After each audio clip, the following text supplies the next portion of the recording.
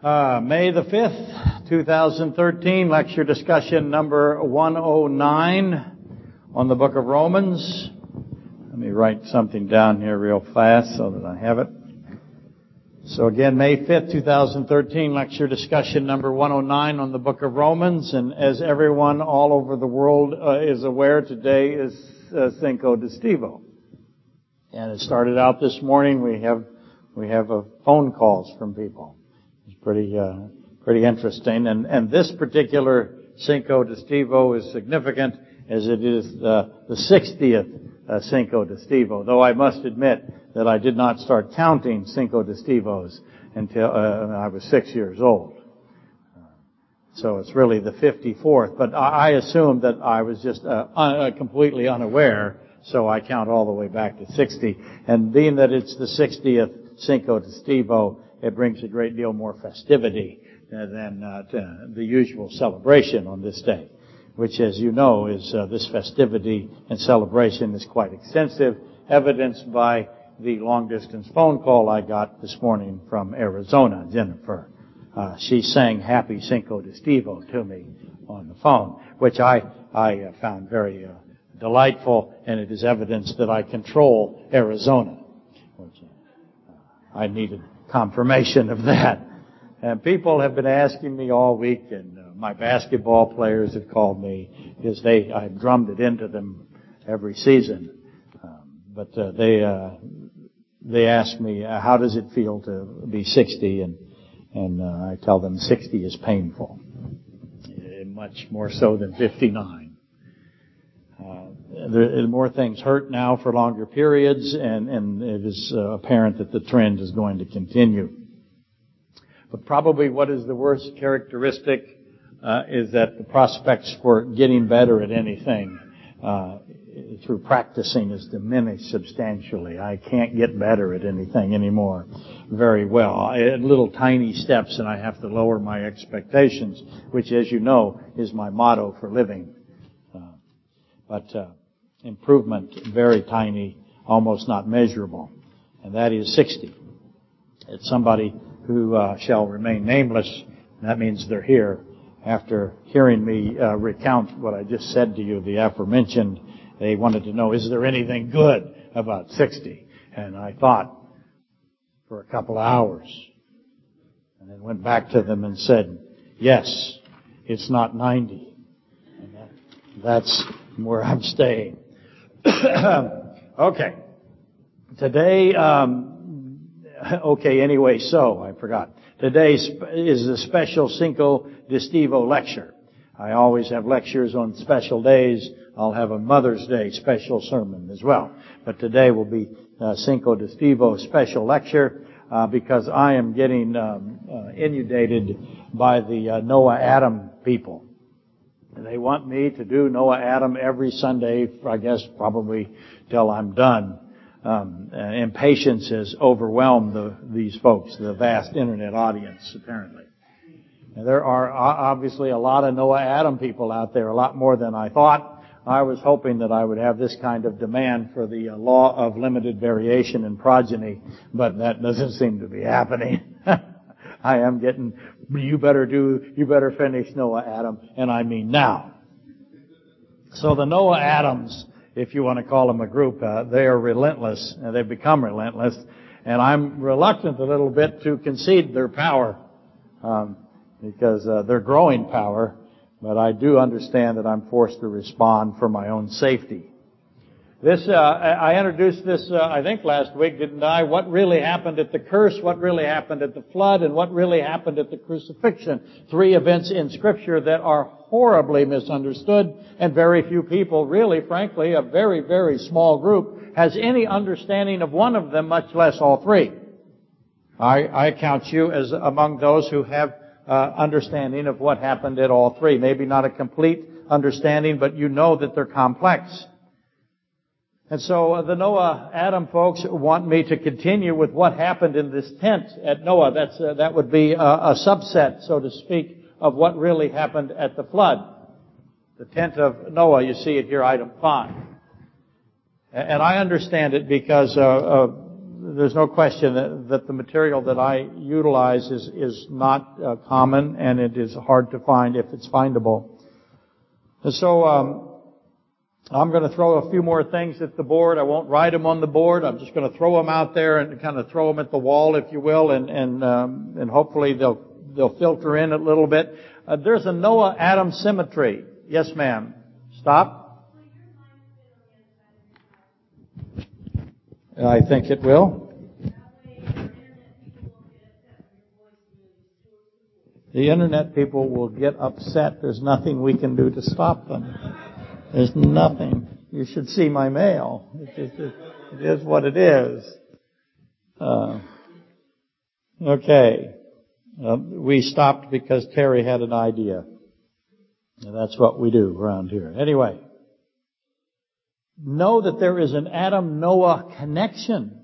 And you really can figure out what happened to Noah or what happened to Adam by what happened to the other one, if you want to think of it that way.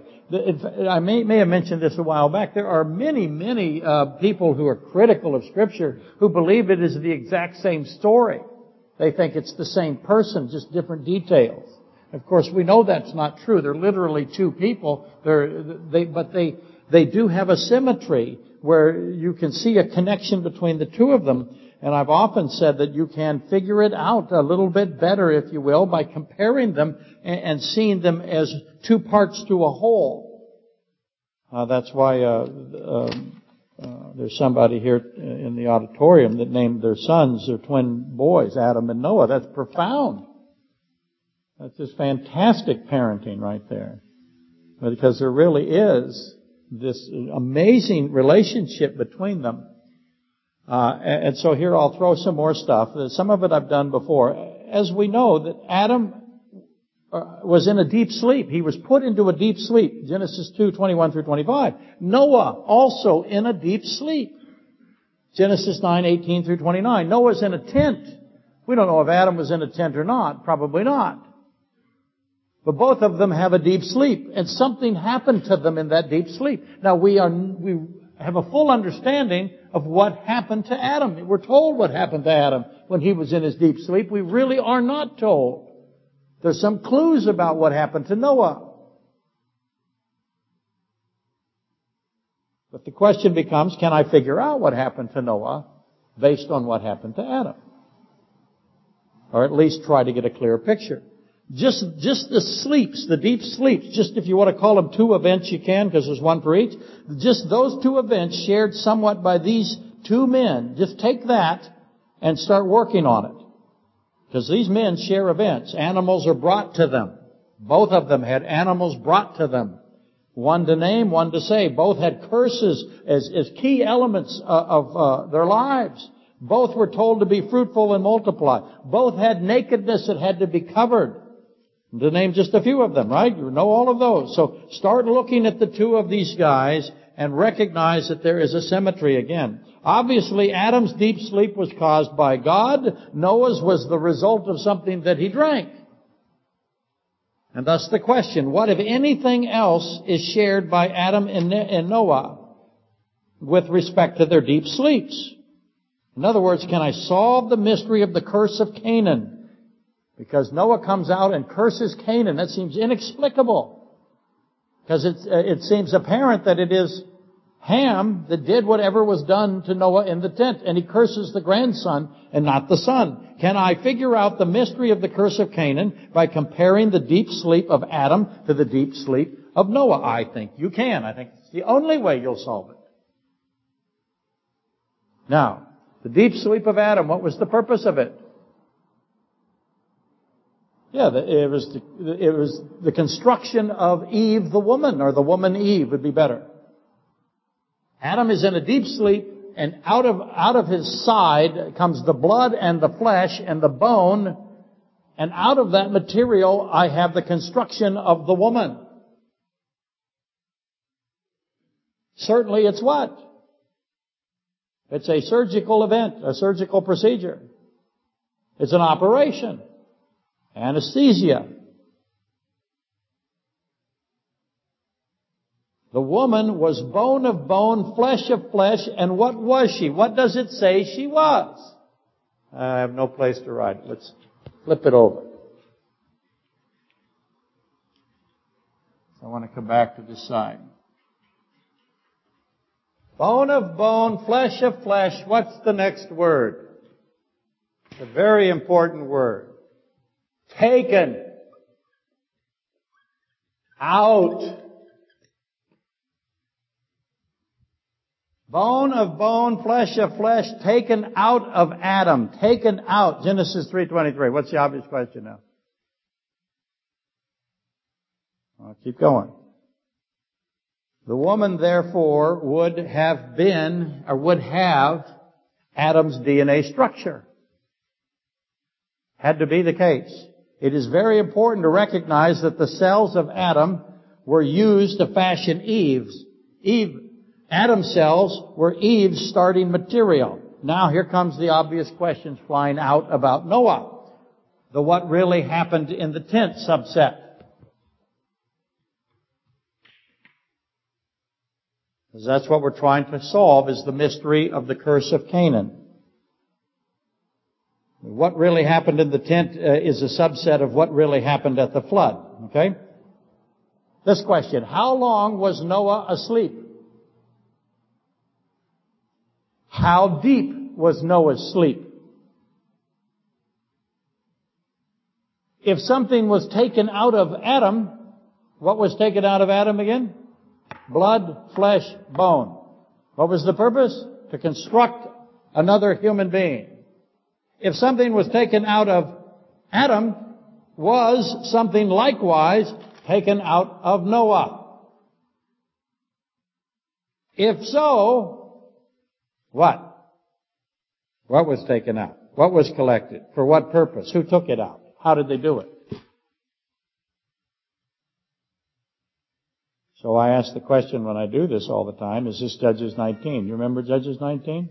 That's my number one sermon, by the way, on sermon audio. Dave Stahl titled it, A Bloody Stump in the Mail. Remember that? See, one of the things that happened to Judges 19 was what happened at Sodom and Gomorrah. There was this effort by these groups of people to defeat death by harvesting blood and DNA material. They're a lot smarter than we think they were.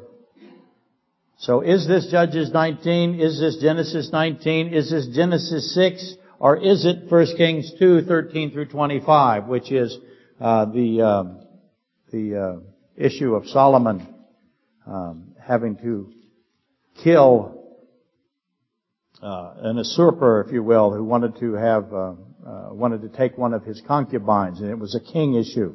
You can read that in your spare time. Okay, so what is going on in this tent? What really happened? Is something being collected? Taken from Noah. Noah awoke and he immediately knew what his younger son had done. And cursed the grandson. That's why it's the mystery. He knows the younger son did it, but he cursed the grandson. So was it done for what? What's the obvious question now? If Ham did it, what's his motive for doing it? What would be the relationship between what happened and the cursing of the grandson? Did Ham do it for the benefit of the grandson? See, they just came through, didn't they? We don't know how long it took to plant a vineyard. We don't know how many years it took to harvest the grapes. We don't know how long the fermentation process was. We're not really sure when it happened, but you know a great deal of time before this could have all occurred. So, Ham lived through the events of Genesis 6. What are the events of Genesis 6? That's the sons of God, the daughters of men, and the Nephilim, right? He would know the issue of the Nephilim. He would know that there was this cosmological mix. And I know there's other views. They're just not defensible, frankly. When you put all of the Bible together, the cosmologically mixed view is the one that prevails, is the most likely case of Genesis 6. But the implication is that the pre-flood world was run amok with contaminated beings who were especially murderous. And so obviously Ham lived through that process. And the question becomes is how much did he understand of it? And Noah is specifically said to be uncontaminated. It says righteous in your Bibles, but it means uncontaminated. Noah was uncontaminated. That is a characteristic that is especially unique to him. Is it valuable? Is it something that Canaan wanted or required? Becomes the question. The bone of my bone, the flesh of my flesh statement of Adam, referencing the building or the construction of the woman, comes immediately after Adam is awake. It is the first statement, if you wish, of Adam's, or recorded statement for sure, of Adam's post-surgery. And the first statement of Noah upon awakening is, "Cursed be Canaan." He knew what had happened to him, and he knew why. And he knew who. And he curses the grandson. Cursed be Canaan, a servant of servants, he shall be to his brethren. In other words, Canaan will always be lower than his brethren. That's what he said. Does that ring any bells? Note Genesis 3:14. So the Lord God said to the serpent, "Because you have done this, you are cursed more. On your belly you shall go." Satan will be lower, Canaan will be lower, both will be cursed, both, it would naturally follow, would have something to do with poison or poisoning. Now, here's something that's happening on my birthday. It happens every now and then. It doesn't happen on my birthday. It happens because I'm 60. As you know, I have these floaters that go across my eyes. And when they happen, I can see Bonnie, but I can't see Bill. I cannot read my text, what I've written. It's gone. It takes a while for it to go. Fortunately, I'm the one that wrote it. So I don't really need to read it word for word, and I'll keep going. But if it starts to get really weird, when I was younger, of course, it meant that I was going to have something. Do you know what I was going to have? I called 911 the first time I got it. I said, "This is really weird. I have this floating thing going across my eye. It's traveling. And my eyesight is getting smaller and smaller. I'm not able to see peripherally, whatever that word will be. Can't see, and it's getting dark." And the guy on the end of the phone said, "Sir, go home." Okay, cool. That's about 25. Why?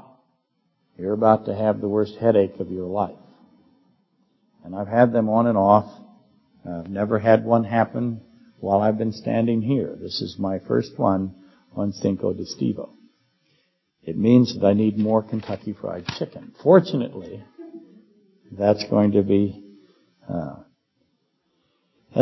soon. It'll go away. It always has in the past, but sometimes it can get pretty painful. So if that happens, then we'll deal with it. Okay? Now, I'm going to leave Noah and Adam there for a while. Folks just wrote and they said, "Would you please give us some more stuff that we can chew on?" And I gave you more stuff, hoping that will make you happy, but knowing that it won't make you happy. It's just not. But it's a puzzle. I'm not saying it isn't. I'm saying that it is very mysterious. There's more to it. It's why I call it what really happened. Will we ever really get it? I doubt it. We can at least be educated about it and recognize how they fit together at least a little bit. Okay, next, I decided very late this week to include Jeremiah 19:5. I got a request for that, and I thought, okay, I'll do that since it's a special Cinco de Stevo lecture. Jeremiah 19:5 makes you do Leviticus 18:21, Leviticus 20:25, and Genesis 6 and 7, as well as Matthew 26:36 through 40, I would say, 39 for sure. They wanted me to do that. They wanted me to do Jeremiah 19:5. A lot of people have asked me to do something because of this Kermit Gosnell trial in Philadelphia. And this other gentleman, as you know, Mark from Texas, said, could you throw in Jeremiah 19:5? And it does definitely fit all of that subject, and so I thought I would do it. I'm also going to do it because Jeremiah 19:5 is very often used by Bible teachers who want to promote the heresy that God is not omniscient. It's the one that they throw out as often as any, and more often than most, I would say. It's the favorite of those who wish for God to be fragile. They, for some reason, want God to be weak, both mentally and otherwise. But certainly they want Him to be fragile. That's inexplicable to me. Why they wish that escapes me, I don't understand. I can't find a logical reason why someone would want God to be weak and unstable, but apparently the majority of what passes for theological scholarship indeed desires for Him to be defective, and that is just the case. Get used to it. It is what it is. They want Him to be unsound, even incompetent, and it is constantly pushed. And the majority, I say the majority, that's not adequately describing them. They're much more than that. They are way beyond being the majority. The God is powerless view is now the consensus view. That doesn't mean the consensus is ever right, by the way. It just means they have more of them by a large margin than the counter view. In other words, Laodicea is winning, or so they think. A flawed God is again, it is difficult to even imagine why someone would want that. But it must have something to do with economics, because they will always use what they have to make money with it. So needless to say, the people that I've just called the majority with regard to this subject, they hate me. There's no doubt about it. They don't stutter. I'm savage often for my refusal to abandon my fundamentalist rigidity. I am an old dinosaur, frozen in the past. Frozen is appropriate now, isn't it? Because it is the coldest April and July on record, I think. But I make these folks especially upset whenever I do Jeremiah 19:5, and as an added bonus, Jeremiah 19:5 is very handy to me because of the hyper-Calvinist. If you don't know what a hyper-Calvinist is, he is somebody to believe who teaches you that God is the author of evil. In other words, evil comes out of God. That God gave evil to Satan, for example, and He gives evil to you and me. He is the author of it, and therefore He is unable to judge it. Because He's unqualified. They don't go that far. I add that to them because that's the natural end to it. But they are the ones, the hyper-Calvinists, who declare God to be the author of evil. So I'm able to blast away with Jeremiah 19:5 at two groups of people simultaneously. That's why I like 19:5 Jeremiah. As you know, if those of you, anyone here go to my Jeremiah classes 20 years ago? Maybe two. Well, I did it at a house here in Anchorage 20 years ago. I took a year and I got through 3 verses in Jeremiah. So if you were here for that, I'm shocked that you're here for this. But anyway, Jeremiah 19:5 is a favorite of mine. I use it to thump all kinds of people, especially the hyper-Calvinists, amongst other verses, and the ones who want God to be unsound and defective and incompetent and certainly not powerful. They want Him to be powerless. That's how they explain things like catastrophic events. And God can't stop them, they'll say. They're not the result of sin. They're not the result of corruption. There are the consequences. They are simply God with an inability to stop any kind of natural phenomenon. So that's very common. And they ask all the time, why does God allow evil? Why does He allow all of these catastrophic events? It's because He's powerless. That is their answer. So I used 19:5 of Jeremiah to thump them and the ones who say that He is the author of evil. Okay, I've repeated that enough. So once again, I'm busy about my work of making all of these contemporary megachurches that do this stuff. They loathe me. I've actually come up. People have sent me CDs of some of these churches who refer to me now. So I'm becoming. What's the word I want? What's that? Infamous is a good word. I was thinking targeted might be better. But anyway, I'm actually pretty good at making these people mad. And that's encouraged me on my 60th birthday because I'm getting better at making them mad. And that is one thing that I'm getting better at. So that's always good. So we're going to read Leviticus 18:21, Leviticus 20:25, Jeremiah 19:3 through 8, Jeremiah 19:11, and Jeremiah 19:15. And that's what we're going to do here today. And while I'm doing that, you ask, what does this have to do with Romans 5:12, which is where we are? What really happened at the curse, right? And Genesis 3:14, which is what really happened at the curse. Through one man, sin and death, Romans 5:12. And Genesis 3:14, because you, Satan, have done this. Because you have done this. Okay. Leviticus 18:21. People don't read Leviticus 18:21 very often. But you should put a note in your Bible. I can't hold mine up without it falling apart. But I have Leviticus 18:21 circled, and I have a little note telling me to go to Jeremiah 19:5. I think that's a good idea. It says this, and you shall not let any of your descendants pass through the fire to Moloch. What this is child sacrifice. You will not take your child and put it on the burning hands of Moloch or Baal, same thing, Ishtar, same thing. You will not put your children and burn them to death, essentially. Nor shall you profane the name of your God. I am the Lord. That's Leviticus 18:21. Don't do it. No child sacrifice. And he goes on to, by the way, link child sacrifice with other things, if you were around for that lecture. Now, Leviticus 20:25.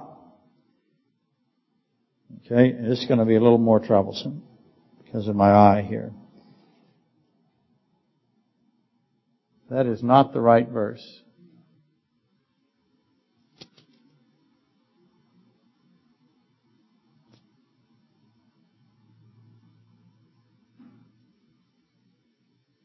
Where is it exactly? 20:22 and then 20:22. Then the Lord spoke to Moses, saying again, you shall say to the children of Israel, whoever of the children of Israel or of the strangers who dwell in Israel, who gives any of his descendants to Moloch, he shall surely be put to death. The people of the land shall stone him with stones. I will set my face against that man, will cut him off from his people, because he has given of his descendants to Moloch to defile my sanctuary and profane my holy name. Same thing. Giving your descendants to Moloch is to burn them alive as infant children. 22, he says, you shall keep my statutes and all my judgments and perform them, that the land where I am bringing you to dwell may not vomit you out. Don't sacrifice your children. Hey, now, Jeremiah 19:5. Well, actually, all kinds of Jeremiah. We'll start at 3.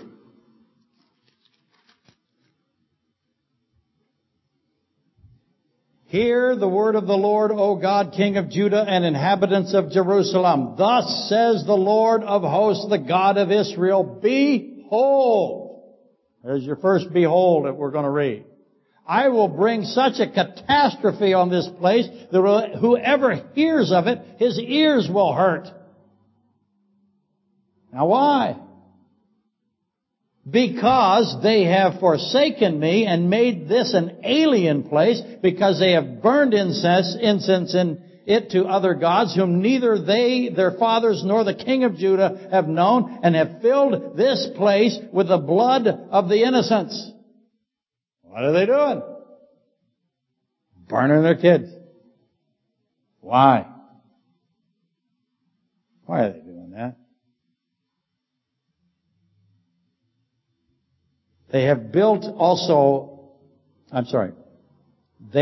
built the high places of Baal to burn their sons with fire for burnt offerings to Baal, which I did not command or speak, nor did it come into my mind. That's the verse, by the way, that we're dealing with today. Therefore, behold, the days are coming, said the Lord, that this place shall be no more be called Tophet, or the valley of the sons of Hinnom, but the valley of slaughter. And I will make void the counsel of Judah and Jerusalem in this place. I will cause them to fall by the sword before their enemies, and by their hands of those who seek their lives. Their corpses I will give as meat for the birds of heaven and the beasts of the earth. I will make this city desolate and a hissing. Everyone who passes by it will be astonished and hiss because of all its plagues. Does he tolerate child sacrifice? The killing of the innocents? He does not. Does not like, will not tolerate, will not accept what is happening in Philadelphia, among other places. He goes on to say this, even so I will break this people as this city, as one breaks a potter's vessel which cannot be made whole again, and they shall bury them in Tophet till there is no place to bury them.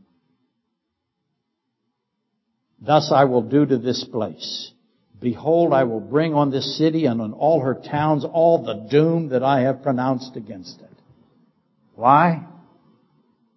Because they are burning their children. Okay? Certainly all of that is about child sacrifice and the killing of the innocents. And that's something that the eugenics movement in the United States does for great profit today. They make lots of money in the industry. And they've been doing it for 100 years or better, 100 plus years. The Margaret Sangers and her like-minded. And there's so much money now, billions and billions of dollars, and they use that money to control a political party and to control the media. And no one will speak against them, or so few. The horror that is happening. They're very powerful, the eugenics movement, the genocide movement. Very powerful, and they have no fear. They don't believe there's any consequences. People will hiss. The point is that this evil that they do today is not new. But today I want to focus on Jeremiah 19:5. But I had to give you the context of child sacrifice.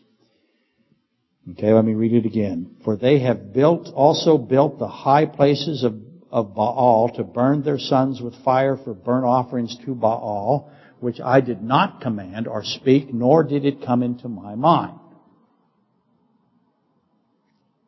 That's the verse. That's the one that is used quite a bit to try to prove something. So I have another letter here that came. It's from Mark from Texas. You may remember Mark. He was arguing or discussing, I guess would be a better term, with Mr. Joseph Farrar. If you remember, Joseph Farrar is the head of World Net Daily, and he is a highly respected intellect. And he came up, if you remember, from Lecture 105, where he had something to say that was indefensible. And Mr. Farrar, to say the least, is having a bad month, because here he is again. But people will read this, and because this is a prominent man, they will assume that, and he is a man of significant intellect, they will assume that he's what? Theologically correct. And that he has thought it through. He has not thought it through. So, let me read it. Mr. Farrar, I wrote, by the way, over the top of it, and now my eyes got these floaters, it's going to be trouble. I wrote pure crap over the top of it. I get in trouble for saying that. It bothers me. So I'm going to have trouble reading it. This is going to be a challenge. Farrar paraphrases Jeremiah 19:5. This is his commentary on what he believes 19:5 says of Jeremiah. In fact, they are so radically sinful, talking about the Jews, killing their children. So, in fact, they are so radically sinful. He's correct right now. So far, so good. Should have stopped there. that the Creator of the universe, who defines right from wrong, says in Jeremiah 19:5 that until the notion of child sacrifice was actually committed by the human race, it had not even entered His holy mind as a possibility. That's what Mr. Farrar says Jeremiah 19:5 is about. And now this is typical, sadly, of most commentary on Jeremiah 19:5, and if you decide to search out the opinions of expositors, what Mr. Farrar wrote, unfortunately, is representative. And once again, it is completely wrong. But it is what passes for scholarship today. The implication that God has not thought of something, or that God is subject to time, which is what is implied by Mr. Farrar, that He is inside of time. Time is going along. Oh no, something happened that He hadn't thought of. And it surprised Him. So the implication that God has not thought of something, or that God is subject to time, inside of time, where in fact He is the creator of time and completely outside of it, but never mind, or that God discovers something that He was previously unaware of. Oh, wow, child sacrifice. Who could have thought that? Who thumped that up? Wow, that really has shocked me, God. Or that God must, in other words, that God is previously unaware of it, or that God must experience something to learn what it is, or how it functions, or what it feels like. You see that a lot. Christ had to become human in order to know what it would be like to be human. He made the humans. He's the designer of the humans. All of what Mr. Farrar and the rest of that I just gave you, all of that is nonsense. God knows all things, all ways. That is how He is. He can't help it to be that way. That is what He is and who He is. Omniscience means omniscience. There is no half omniscience. That's like half infinity, as we discussed a few weeks ago. It's the same mistake every time. But it keeps being pounded that it stuns people, unfortunately. There are no surprises. God knows all things, John 21:17. Have no position that is in conflict with God's omniscience. And this opinion that God somehow saw the child sacrifice of Israel, burning their children to Moloch, and was stunned by it, that is contrary to His omniscience. That is contrary to the fact that He is the creator of time. So Jeremiah 19:5 cannot mean what Joseph Farrar said. Let me read it again. It can't mean this. That until the notion of child sacrifice was actually committed. What's that mean? God's inside of time. He's just going along being God. Everything's fine. Oh, look. Child sacrifice. Wow. Hadn't seen that before. It's nonsense. Until the notion of child sacrifice was actually committed by the human race, it had not even occurred to God as a possibility. That cannot be true. It cannot mean what Joseph Farrar has concluded it to mean, because that's heresy. It's foolishness. So what does it really mean? As an aside, well, I may have to, much to the dismay of the audience, see how my time is. I'm not doing so well here, folks. So obviously I need more medicine. I may have to shut it down. We'll see how we go. I need to be less ranting. I'm starting to. I have as much as time as I want, Terry. That's right. But, okay, let's try again. As an aside, this 19:5 Jeremiah is often coupled with Genesis 6 through 7. I hear that the two are often very much brought up at the same time. Let me give you that. And the Lord was sorry that He had made man on the earth. If you remember that one? And was grieved in His heart. So the Lord said, I will destroy man whom I have created from the face of the earth, both man and beast, creeping thing, and birds of the air, for I am sorry that I made them. You see 19:5 and Genesis 6 through 7 put together. Obviously, In Genesis 6:6-7, God did know that man would become corrupt.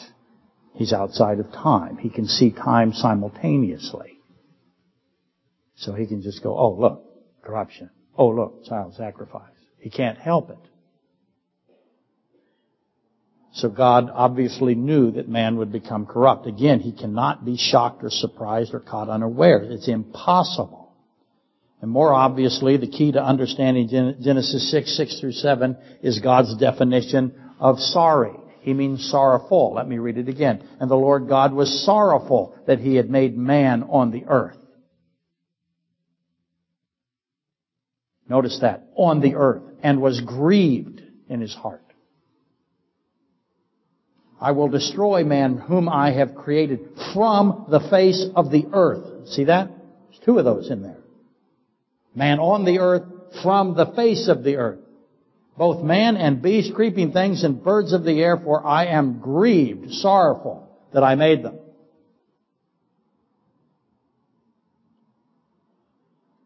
Okay? Obviously, the key to understanding it is God's definition of sorrowful and grieved, and why sin makes God weep. Because sin does make God weep. He always weeps for who? Matthew 26:36-39. He always weeps because there are eternally lost men. That's what makes him sorrowful. That's why he's sorrowful. God is sorrowful at Genesis 6:6-7, and at Matthew 26, Gethsemane, 36-39. Compare the two. Genesis 6:6-7 cannot be understood apart from Gethsemane, Matthew 26, 36-39.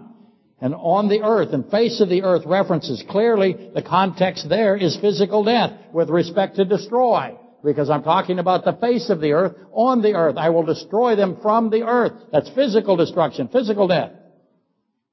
But eternal death with respect to sorrowful. That make sense to you? The context is physical death with respect to destroy, but eternal death with respect to sorrowful. He always weeps for the eternally lost. That's what makes him sorrowful.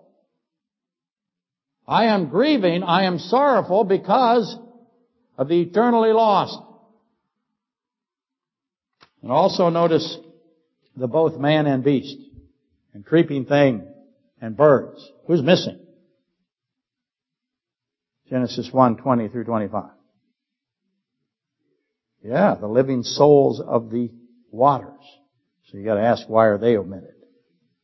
That becomes a very important question in Genesis 6:6-7. God is sorrowful and grieved over the corruption of the earth, and the time has come to end it. And when he ends it, why is he sorrowful? What's the consequences of him ending the corruption? Going to do the same thing in Revelation. What's the consequences? Consequences of him ending the corruption is the lost eternity. There is no more opportunity for forgiveness and repentance and salvation. That is what makes him weep.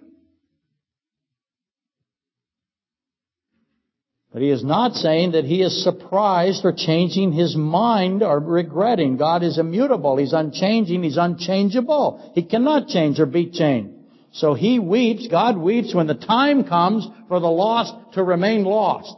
Does that make sense? I hope so. The lost will choose to be lost and to stay lost. I say all the time, after being in the lake of fire for 100 years, you can have a survey. You can send Gallup down there, and how many people will repent and want to be out of the lake of fire and submit themselves to the reconciliation and the servanthood of God? None. No one will want out. The lost will remain lost and choose to remain lost. And God weeps for them. That is one of the lessons that begins at Genesis 3, by the way. The fact that Adam and the woman did not eat of the second tree once poisoned. They did not choose to remain lost. Satan did choose to remain lost. Anyway, where was I? Yeah, I'm doing Jeremiah 19:5. Tophet. Remember how it said Tophet? Let me read that again for you. That this place shall no more be called Tophet, What's Tophet mean? It means drum. It won't be called the place of the drums. What do you suppose they were doing with the drums while they were sacrificing the children? They were beating the drums as loud as they could. How come they were doing that? Because the children are screaming as they're being tortured. There's evidence that they burned them twice. So they're beating on the drums to drown out the screams. He says, no more, I'm going to let you beat drums. Pounding on drums to mask the sounds of the screaming children. And the time will come that God brings doom to the drum beaters. Therefore, behold, the days, the time is coming. Behold, the time is coming. Behold, I will bring all the doom. Behold, I will bring such a catastrophe to this. 3 beholds. He's not stuttering. You can count on it. All these beholds reference the future time that God will end this wickedness. And He will end it, and then what will He do? He will weep. It's what He does, it's who He is. But notice that God is specific. He did not command this child killing. He says so. I did not command. And He did not speak it. I did not command or speak. I didn't command it. I didn't speak it. And then it says, nor did it come. So you have all 3 of them. But let's just take the first 2. Both command and speak are references to what? What is it referring to? I didn't command this. What's the this? Child killing, butchery, slaughter, horrible of innocent children. I didn't command it. I didn't speak it. So what's He talking about? God is saying clearly that He is not the origin of the child sacrifice. There are references to the origin. Let me put that on the board. Because that's your choices, by the way. That's where Mr. Farrar, once again, struggles. He says specifically, twice there. Says it 3 times. Each time he's talking about what? The origin. Not His omniscience, but I'll keep going. Both command and speak are references to the origin of child sacrifice. God is saying, I am not the one who is the source of this. Then it is obvious that the third is also referencing origin as well. It's 3 times He says, I am not the source. Okay, so let's read it. I did not command, I did not speak, nor did it come into my mind. Now, the word for mind there, I think is more accurately translated heart, but it doesn't matter. But let me put it in a way that is more consistent with command and speak so that you get it, I think, this way. I did not command it, I did not speak it, nor did it come from my mind. I am not the origin of this. In other words, God is not the author of child sacrifice, or any evil, for that matter, or any sin. You see why they hate me in the hyper Calvinist circles? Because I pound them at Jeremiah 19:5. He says it clear as a bell. I am not the origin of sin. It is not in my heart. There is no sin in His heart.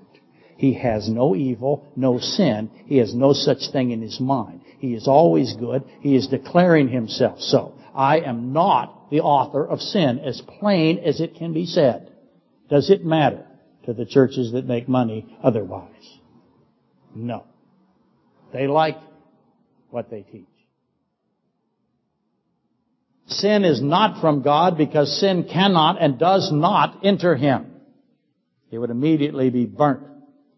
So the least obvious of the most obvious questions now has to be asked. If child sacrifice or child killing, child slaughter, this brutality, this great evil does not come from God, what is the obvious question?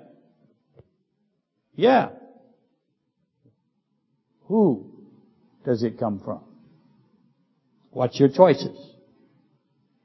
Who thought first? Who is the originator of child killing? Somebody had to think of it first. Who's the first one? It did not come from the mind of God. Did not originate with God. Who thought of it first? Who said, wow, this will work? And then, why did he, this person that thought of the originator of child killing, why did he implement it? What is this purpose of it? His purpose. What is his motive? What does he think to gain? What does he think he's gaining from the killing of innocent children? That should, by the way, be obvious to you. Who thought of it? What kind of person repeatedly and viciously and continuously and heartlessly kills innocent children and hears them scream and beats on drums? Who does that? I'll tell you what kind of person does it. People who are lost and will choose to stay lost. The vomited out people. They will stay lost because they are given over to the debased and darkened minds. So the wording of Jeremiah 19:5 is not about omniscience, as Mr. Farrar so confidently writes, without ever checking anybody. I know it's hard to find. You can get a little bit out of John Gill. I should give him credit. He was a great theologian. He knew immediately who the originator of this was. Who is the originator of this idea, child sacrifice? Who thought of it? Satan thought of it. Why did he think of it? Because he has a plan to get as many lost people permanently lost as he possibly can. This is a great way to do it. It takes a unique person to be Kermit Gosnell. Those people are doomed. God will bring doom to them. So it is not about omniscience, as Joseph Farrar asserts. It is instead about the origin of child killing and the accompanying drum beating. You see, it's a pair. I killed the children. I beat the drums. Those two are joined together. And the fact that it was thought of by somebody and why he thought of it and what his purpose was. And God commands and speaks the absolute opposite of this, and he says so. And that we should expect. Because he's omniscient, he knows that if you do this drum-beating, child-killing thing, you're lost. And you will choose to stay lost. He's got to stop you for your sake and his glory, or his glory and your sake. And so, because he knows. Notice how I said that? He knows. Well, how does he know? He's omniscient. He knows all things always. Have no position otherwise. Let's rise and be dismissed.